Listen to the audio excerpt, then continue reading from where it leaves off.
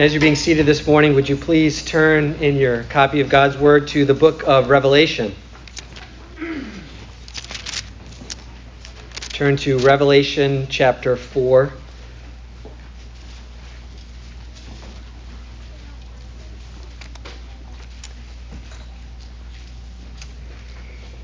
So we're in the midst of a series on the book of Revelation, and we've just come through the section where John was commissioned by the risen Lord Jesus to write 7 letters to 7 churches, describing the state of the church, the struggles of the church, the encouragement that the church needed, the correction that the church needed. And now there comes kind of a shift in the storyline of the book of Revelation, where John transitions from the island of Patmos and writing these letters into the heavenly throne room of God. So what we're going to do for the next 4 weeks is take our time with Revelation 4 and 5. These are kind of 2 of the highest mountain peaks in the whole storyline of the Bible. These are important sections in Scripture. So we're going to look at them in depth and in detail and hopefully kind of soak every spiritual nutrient we can from them, although we won't even get close. So hear the word of the Lord from Revelation 4 this morning.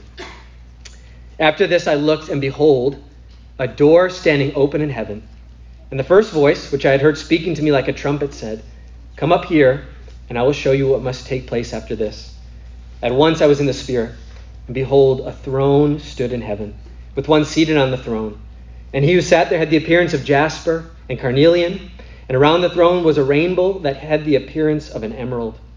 Around the throne were 24 thrones, and seated on the thrones were 24 elders, clothed in white garments, with golden crowns on their heads. From the throne came flashes of lightning and rumblings and peals of thunder.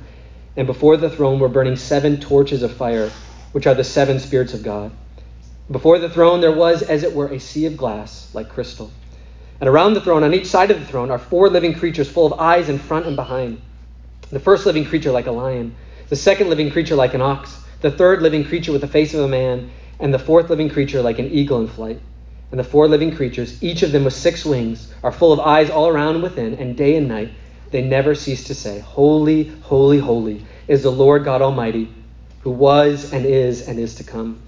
And whenever the living creatures give glory and honor and thanks to him who is seated on the throne, who lives forever and ever, the 24 elders fall down before him who is seated on the throne and worship him who lives forever and ever. They cast their crowns before the throne, saying, "Worthy are you, our Lord and God, to receive glory and honor and power, for you created all things, and by your will they existed and were created."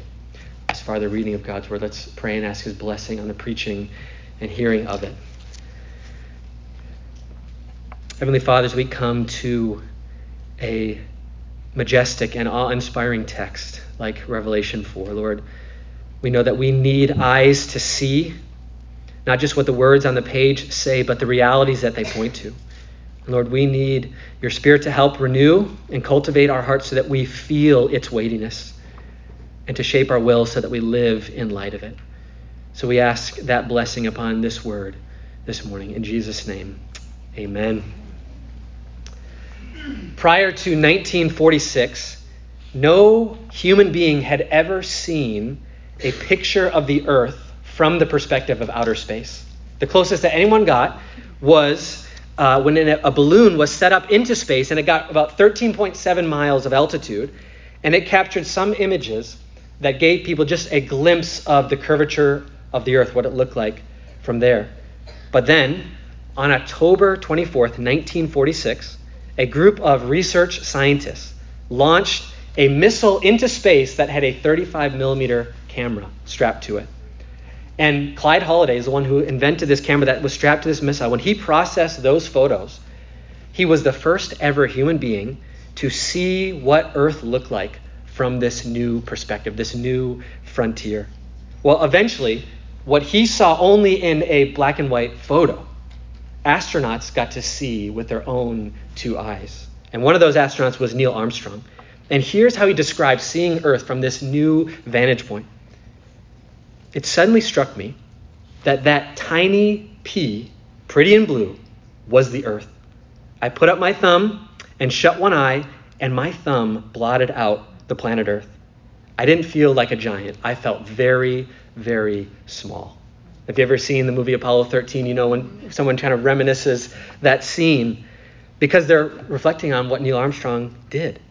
Because it's amazing what you see and how it shapes you and changes you when you see something from a new perspective and a different vantage point that you've never seen from before. When you stand on the shore of the ocean, you watch the waves roll in, you hear their constant roar, and you look out and you see nothing but water as far as the eye can see. The earth seems overwhelmingly massive, and you feel small. It's hard to imagine anything bigger than the earth. And then you look at pictures, like the ones captured by the International Space Station, which you can go online and look at. Beautiful pictures. And what from the shore looks overwhelmingly massive, and there can't be anything bigger than this, looks like a tiny little blue marble that you play with as a kid, and it seems very, very small compared to the vastness of space.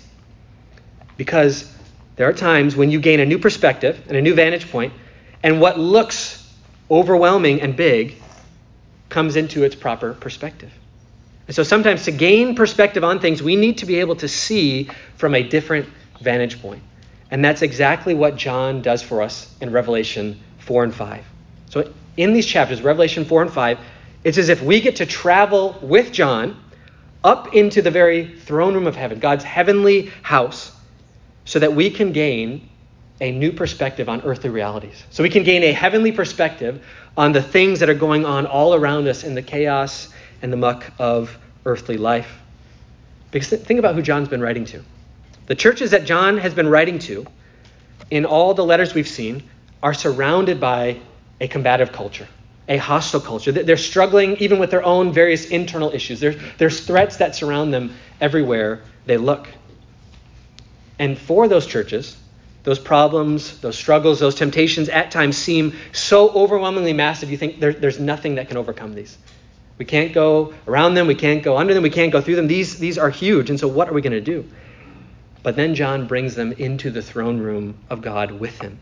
And they're able to see from the vantage point of heaven, which helps us gain a perspective on earthly realities, and it puts them in proper perspective. So that's what we're going to do this morning. See from the perspective of heaven so that we can see things on earth rightly. So look with me at verse 1 as John is invited into this new place, this new reality, this new vantage point, so he can see history, so he can see life from a new perspective. Verse 1, after this I looked, and behold, a door standing open in heaven. And the first voice which I had heard speaking to me like a trumpet said, come up here, and I will show you what must take place after this. So up until this moment, John has been exiled on the island of Patmos as a political prisoner. So he's personally experienced the hostility of the political authorities in his own culture. He's experienced the animosity from the Jewish religious leaders at that time who were kicking believers out of the synagogue. He's seen what a precarious and vulnerable position the church is in. It's frail, it's small, it's fragile. And in these letters he's just composed, there's problems, there's issues, there's lovelessness, there's lukewarmness, there's compromise with culture, there's acceptance of false teaching. And who could fault him at this point in writing Revelation if he wasn't a bit discouraged and pessimistic about the outlook of the future? I'm sure none of you get discouraged or pessimistic about the future, but John was. And now, though, there's an open door and an open invitation to see from a new vantage point, God's heavenly throne room. And before we get into what John sees and how it helps us see better, I want to go on a rabbit trail. And it's a rabbit trail that many have asked me about, so I thought I'm just going to insert it here. What about the rapture? Now, this might seem random. This might seem interesting. But verse 1 in Revelation 4 is often used as a place where people would go to say, hey, here is a veiled and subtle reference to this idea of a secret rapture. Because according to this view, John represents the church on earth. And as he represents this call up into heaven by Christ is the summons for the church to leave earth, go into heaven before the 7-year period of tribulation starts, starting in chapter 6. Because there's kind of a chronological view of the book of Revelation. That was Revelation chapter 2 and 3 was writing to the church then. Then John and Revelation 4 and 5 is the rapture. And then chapter 6 onward is the tribulation. Now that is a very common view. So Hal Lindsey's The Late Great Planet Earth was a very popular book. You might have grown up with the Left Behind series. That's a book I grew up with. Now, I think the concept of a secret rapture makes for mildly entertaining science fiction. But in my honest opinion, it does not make for good biblical interpretation. And perhaps maybe you grew up with this view. This is a view I grew up with. And even CNN recently, CNN of all places, wrote an article about rapture anxiety. And they described it as you walk into the laundry room and you see clothes on the floor and you think, I've missed it. They're gone. They're not here anymore. Apparently this is something people struggle with. So I thought I might help you out with that. So I thought, now let me be clear. I believe in the second coming of Christ. Christ is coming back. He's coming back visibly, gloriously, truly. But what about this other coming 1.5, coming 1.5? Well, let me give you 3 reasons why I think the view of the rapture should be left behind. Okay? Yes. My cleverness amazes even me. So, when the New Testament speaks of the coming of Christ, his return, when Jesus describes it, when the apostles describe it, they speak of it as one singular individual event. They don't speak of it in 2 phases, 2 comings. And so, for example, when Jesus is on the Mount of Olives with the disciples and he's about to leave them, he departs, he ascends into heaven. Well, an angel says this to them: this Jesus who is taken up from you into heaven will come in the same way as you saw him go into heaven. So what the angel is saying is, just as the ascension was this one part, visible, physical event, so will the second coming be. It's not going to be this secret thing that you won't know. You saw him right there with your own eyes. You will see him again. And so, if anything, the secret coming of Christ already took place at the incarnation. Think of the incarnation and the nature of that coming for the people who were anticipating it for hundreds and hundreds of years. It was in such an unexpected way that it was overlooked and missed by most people. He came to his own, and his own did not receive him. Veiled in flesh, the Godhead see. Hail the incarnate deity, as we sing in one of those Advent hymns. The shepherds had this glorious angelic choir announcing the birth of a king. And when they go, where do they find this king? Not in a castle, but in a manger. When they see this king, what do they see? They see a little infant wrapped in swaddling cloths lying in a feeding trough. That was the secret, unexpected coming. And the disciples didn't get the secret even as they were with Jesus for many years. He said, the Son of Man must suffer. They didn't understand that the throne he was going to sit on in his first coming was going to be a cross, where he would be nailed to it and hung suspended on it with a crown of thorns, not a glorious crown. That was the secret coming. The other one is going to be a glorious one in which his glory is vindicated as the Lion of the tribe of Judah. Well, this leads me to the other reason why I think the view of the secret rapture should be left behind.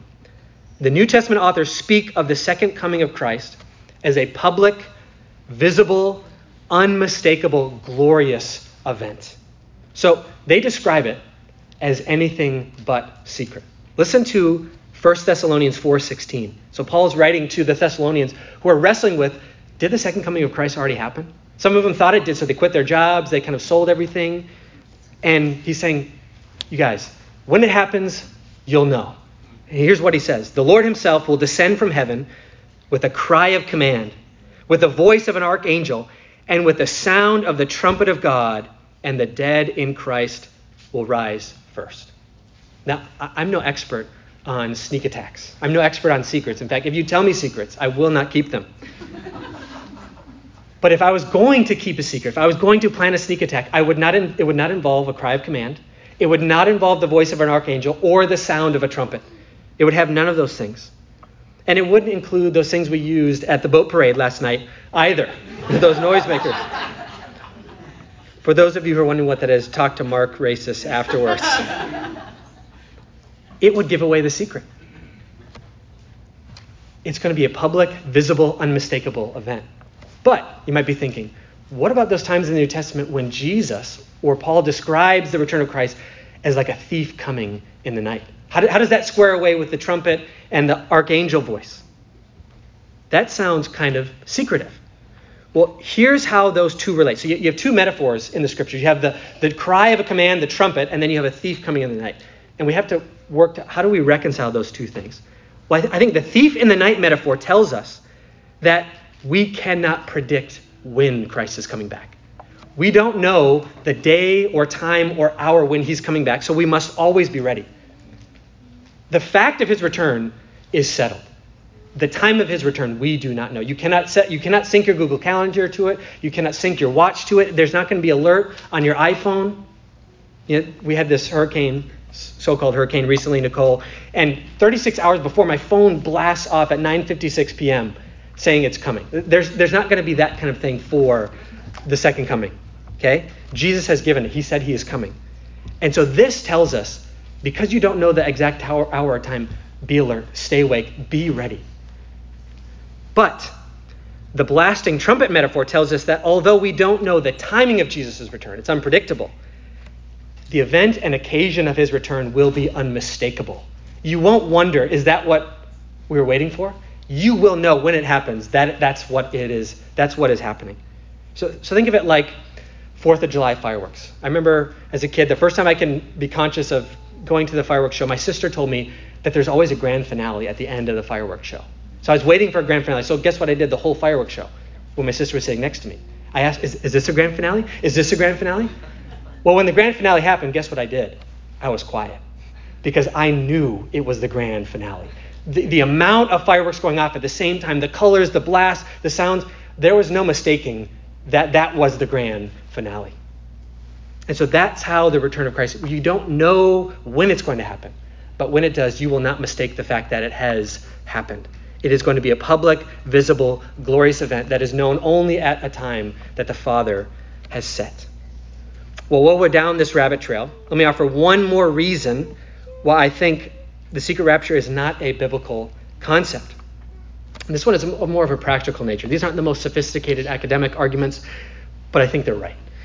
You will search in vain in the New Testament to find that the church is given a tribulation exemption certificate. You will not find one in the New Testament. Being a Christian, being part of the church, does not mean that you receive a get out of tribulation free card. From a practical standpoint, my great issue with the idea of a pre-tribulation rapture is that it gives believers a false sense of comfort and security. Now, I think the gospel provides us true and ultimate comfort and security. But I literally was having a conversation with someone who was kind of decrying the direction that culture is going and worried about this and that. And then they said, hey, at least when it gets really bad, because of the rapture, I know I won't have to be here to deal with it. And I thought, that is such an unbiblical concept, that the rapture is somehow this tribulation insurance premium that you pay for being a Christian. When in reality, the book of Revelation was written for quite the opposite reason.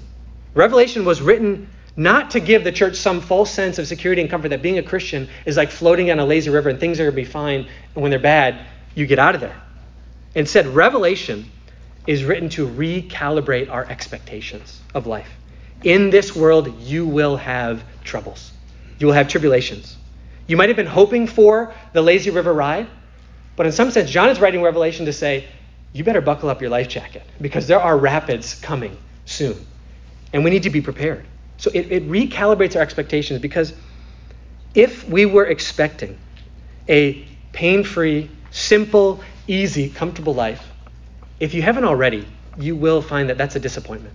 Life is grand and great. God is good all the time. His beauty in creation shines forth. But at the same time, we do realize we're in a fallen world that is not always at peace with the Christian message and the true God. And so Revelation was also written to recalibrate our hope.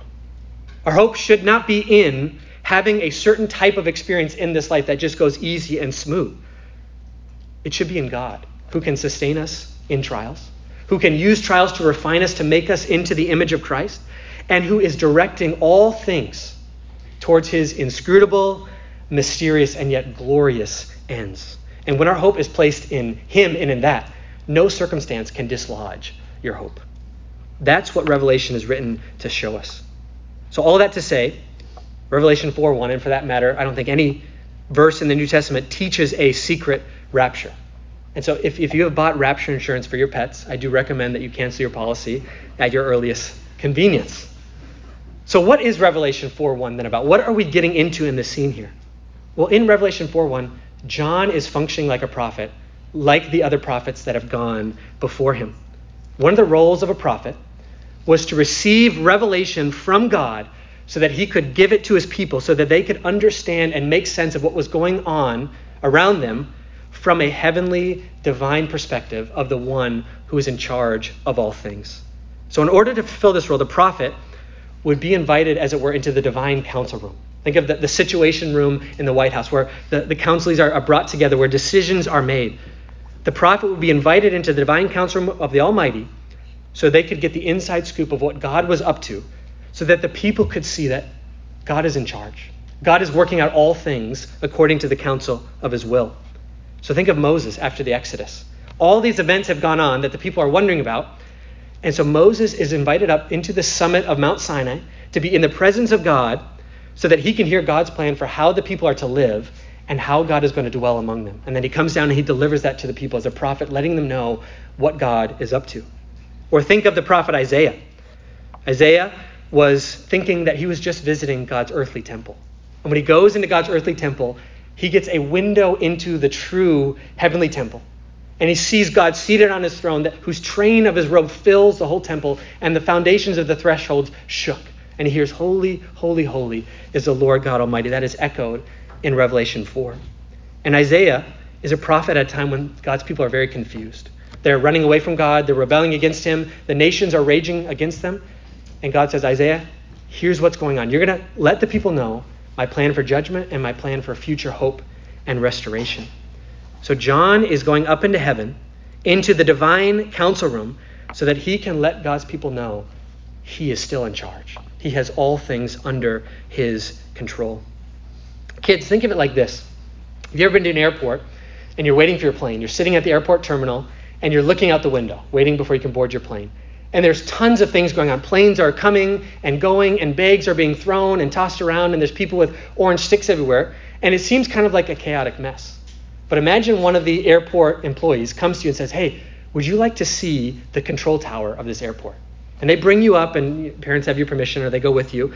And you see in the control tower that there's someone who knows everything that's going on. They know what planes are coming at what time, what planes are leaving, where the bags go, and all these things. You realize that in the control tower, this is not just random chaos in the airport. Sometimes it is. But generally speaking, there's someone who knows and is arranging things. And that's kind of what John is doing for us. He's helping us go into the throne room, into the control tower, to see that all that we think might be chaotic is actually being ordered and arranged by God, that he's not lost control. And so the first thing that John sees, which helps us gain this perspective, is a piece of furniture of all things. Look at verse 2. At once I was in the Spirit, and behold, a throne stood in heaven, with one seated on the throne. So the first thing that John's eyes are drawn to, that he draws our eyes to, is the throne. 12 times in this chapter, the word throne shows up. Over 40 times in Revelation, the word throne shows up. The mounting of repetition with this term shows us this is one of the most important features in the book of Revelation. Now, interior designers talk about having a statement piece in your home. A statement piece is that piece that when guests walk in, their eyes are drawn to this thing, and it kind of sets the tone for the rest of your house. Well, the throne is the statement piece of God's heavenly throne room. And it's the item that your eyes are drawn to immediately and right away. And it's not only the statement piece, it's the central piece around which every other thing is arranged. So think of your living room right now. Your living room has some sort of arrangement, some central piece around which you arrange the furniture. So when you sit down, you see that thing. Probably a TV, maybe bookshelves, maybe a piano, maybe a fireplace. But there is some central piece.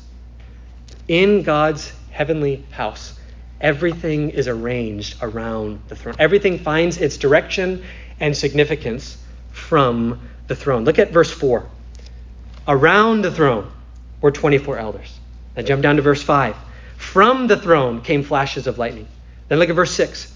Before the throne was a sea of glass. And most importantly, if you look at verse 2, even God in Revelation 4 is described as the one seated on the throne. From, around, before, on the throne, everything is described as in relation to and finding its significance from the throne. Why is John doing this? Well, by focusing our attention on the throne and showing us that everything is arranged around it, John wants us to understand that the throne of God is both the center and apex of reality. Everything in existence revolves around this throne, and there is nothing in existence above this throne. Why is this important for us? Well, we're fallen people who still have indwelling sin and temptations and struggles. We live in a fallen world, which means there is a constant competition for what should be the center of our lives. There's a constant ongoing conflict for that central thing around which you should orient your life. And like the churches that John has been writing to, we live in a culture that tempts us constantly towards some form of cosmic insurrection, that you should usurp that throne with something else. Something else should take its place. There's always this temptation to dethrone God and replace him with something else, whether it's pleasure or status or identity or possessions or self or career. On and on it could go. But John is helping the church see that all these other things that culture is tempting them to dethrone God with will never be able to take place of the one seated on the throne. Nothing is big enough. Nothing is grand enough. Nothing is glorious enough to have the right gravitational pull to arrange everything in our lives properly and in their right balance. And so this vision of the throne teaches us to say, with the old hymn, "The dearest idol I have known, whate'er that idol be, help me to tear it from thy throne and worship only thee." They're facing temptation, and yet John says, know that this needs to be the center. This is where everything gets its significance, everything gets its proper arrangement from. So what in your life is competing with this throne for centrality for? Because it's not going to ever be able to replace the one seated on the throne. As we continue on our passage, John describes for us some of the characteristics of the one seated on the throne and the characteristics of his throne room. What is he like, and what is his throne room like?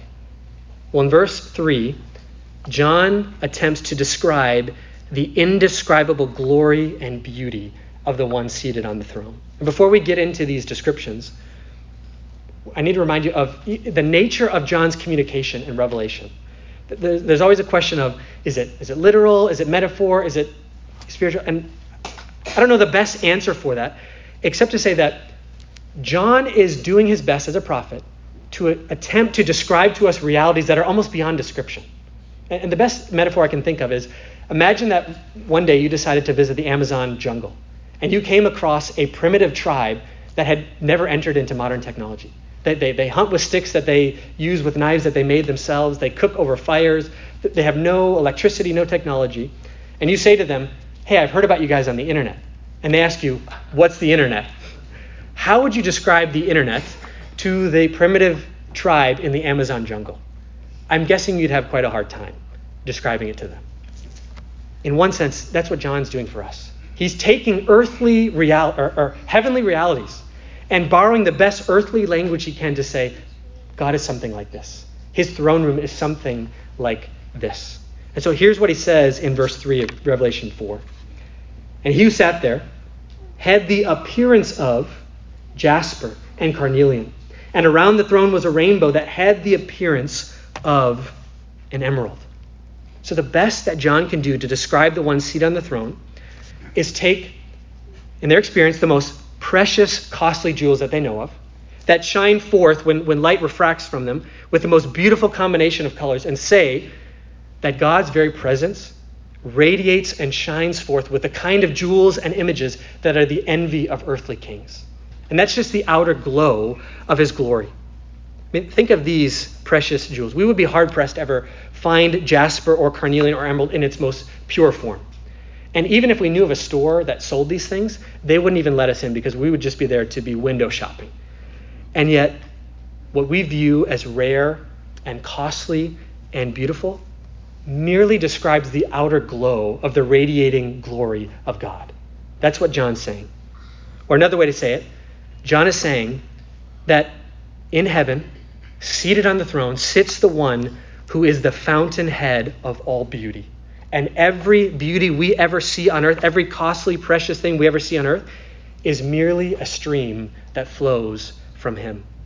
So the sunrise, that illuminates the horizon on a beautiful, clear morning, or the sunset that paints the sky with a combination of brilliant colors, or the stars that dot the canvas of a night sky, they're all declaring to us in one form or another, if you think this is beautiful, wait till you see the source of this beauty. It's far beyond what we could ask or imagine. Well, John not only attempts to describe the indescribable beauty of the one on the throne, but he attempts to describe the awful majesty of the one on the throne. Now, I debated over this word awful because in our modern sense of using awful, we use it to describe things like cottage cheese or tomato juice. It's awful, it's disgusting, it's unpleasant, which is appropriate for those things. But in the older English use of the term awful, it meant being filled with a sense of wonder and reverence at something that is inspiring. So think of standing before Niagara Falls and seeing the majesty of all those hundreds of thousands of gallons of water being dumped over the edge every single second. That fills you with awe. We're standing on the edge of the Grand Canyon and looking over how vast and deep and big it is. That's awful. It fills you with awe. That's what John is trying to describe, the awful majesty of the throne room. Look at verse 5 with me. From the throne came flashes of lightning and rumblings and peals of thunder. And before the throne were burning 7 torches of fire, which are the 7 spirits of God. So he takes kind of 3 earthly metaphors, lightning, thunder, and fire, to describe the awful majesty of the throne room. Think of these. When a real lightning storm dances across the sky, when you see that lightning kind of dart across the sky, back and forth and down, you watch in awe, but you also know that it's not good to stand under a very tall tree, right? Or when you hear a loud crack of thunder close by and you're swimming in a pool, you know that's amazing, but also you know to get out of the pool very fast. Or on a cool winter night, it's mesmerizing to sit near a big roaring fire and watch those flames kind of dance on the logs. But you know not to put your hands too close to that fire. All of these images are reminiscent of God's presence on Mount Sinai in Exodus 19. John is kind of taking from their kind of historic experience. Remember when God was on Mount Sinai? What was that like? Well, that's even more magnified in his heavenly throne room. And he's reminding us of these, not just to say, same God yesterday, today, and forever, but he's showing us that God is good and glorious. He's beyond description in beauty, but he is not safe and tame and domesticated. Right? Remember in The Lion, Witch, and the Wardrobe when they wonder about meeting a lion. It's like, well, if anyone can go before a lion and stand there without their knees knocking and their body trembling, they're either braver than most or just plain stupid. That's what John is saying. That God is good, he's glorious, but he's not a tame, domesticated, senile, benevolent grandfather in heaven. He is bigger than all that. And so we are to draw near to him, not casually and flippantly, but humbly and reverently. When you stand near Niagara Falls, you know that this is wonderful and you want to be near it, but you also, you want to be careful. It's dangerous, but it's good. And so these images also teach us not just a humble reverence rather than a casual flippancy, but they teach us to have a confidence in the one seated on the throne. If this God of awe-inspiring majesty is for us, who can be against us? If the Lord is on my side, whom should I be afraid of? What can mere mortals do to me? Think of all that they're dealing with. Their problems seem big, the threats seem huge, and yet they say, John is saying, your God is much bigger. Your God is far bigger than all the threats and temptations that you are facing. So if God is for us, who can be against us? Well, ironically, John moves directly from an image of power and force to an image of calm and peace. Look at verse 6 with me. And before the throne, there was, as it were, a sea of glass like crystal. Now, here's where you realize that if you take all the language of Revelation and you try to take it and understand it in a very rigidly literalistic sense, you're going to start running into problems and have some issues. Because how is there a massive thunderstorm booming in verse 5. And then in verse 6, there's this undisturbed, calm sea of glass. Now, I don't know if you've ever been near a lake or a river when there's a raging, booming thunderstorm. Usually the water doesn't just sit there peacefully calm and you see people kayaking or paddleboarding. That doesn't happen. But what John is trying to show is that in God, in his throne room, there are these convergences of diversely excellent things that somehow exist together in perfect harmony.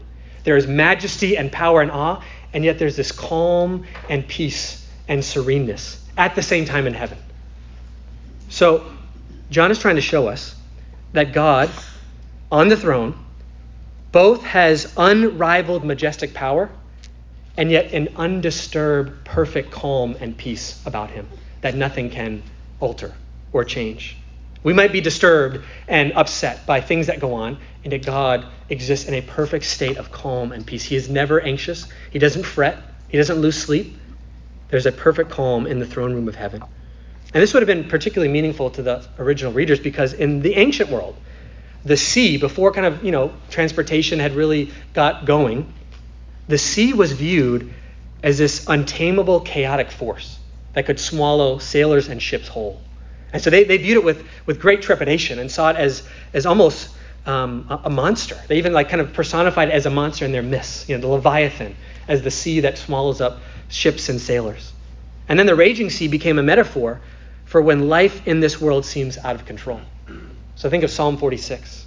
When the sea rages and the waters foam and roar, that's a metaphor of life when it seems out of control. And yet, what they're seeing here in heaven is that which on earth looks chaotic and out of control is actually perfectly calm and at rest in heaven. The sea is an undisturbed crystal glass beneath the throne of God. So what we've seen through John is that the one seated on the throne is of indescribable beauty. His glory radiates with an unrivaled beauty and preciousness. His throne room thunders with an awful majesty that overwhelms with a sense of reverence.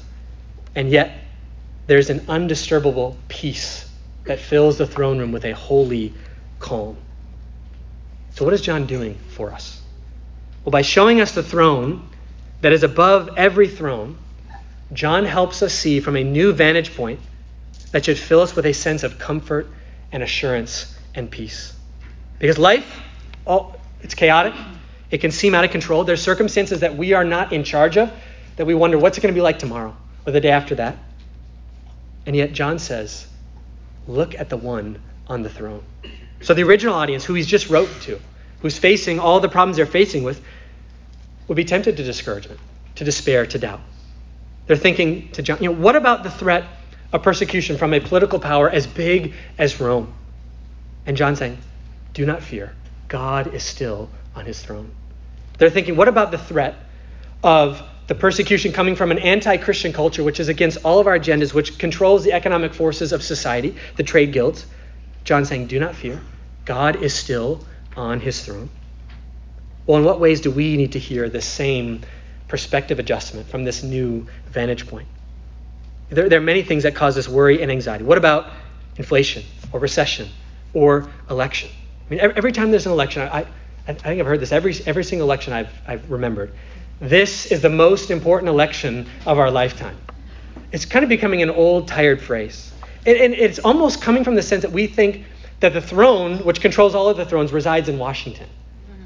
You won't find it there. It's just a house made of wood and stone and painted white. That's all it is. Or what about declining culture? Or what about all the divisions in our culture? What about? And John's saying, do not fear. God is still on his throne. He has not abdicated it for one moment, for 1 second. It is still occupied by him. His sovereignty is still incontestable. His dominion is still everlasting. His wisdom is still inscrutable. And his promises are still reliable. He is the same yesterday, today, and forever. And so in all of our concern and our anxiety, John is saying to us in Revelation 4, be still and know that God is still on his throne. Well, would you please turn with me to page 8 in your worship bulletin as we conclude this message, just scratching the surface of Revelation 4. We'll be back in here next week with a responsive conclusion from Revelation 22. You can see that on the bottom of page 8. I'll read the words in italics. Would you please respond corporately with the words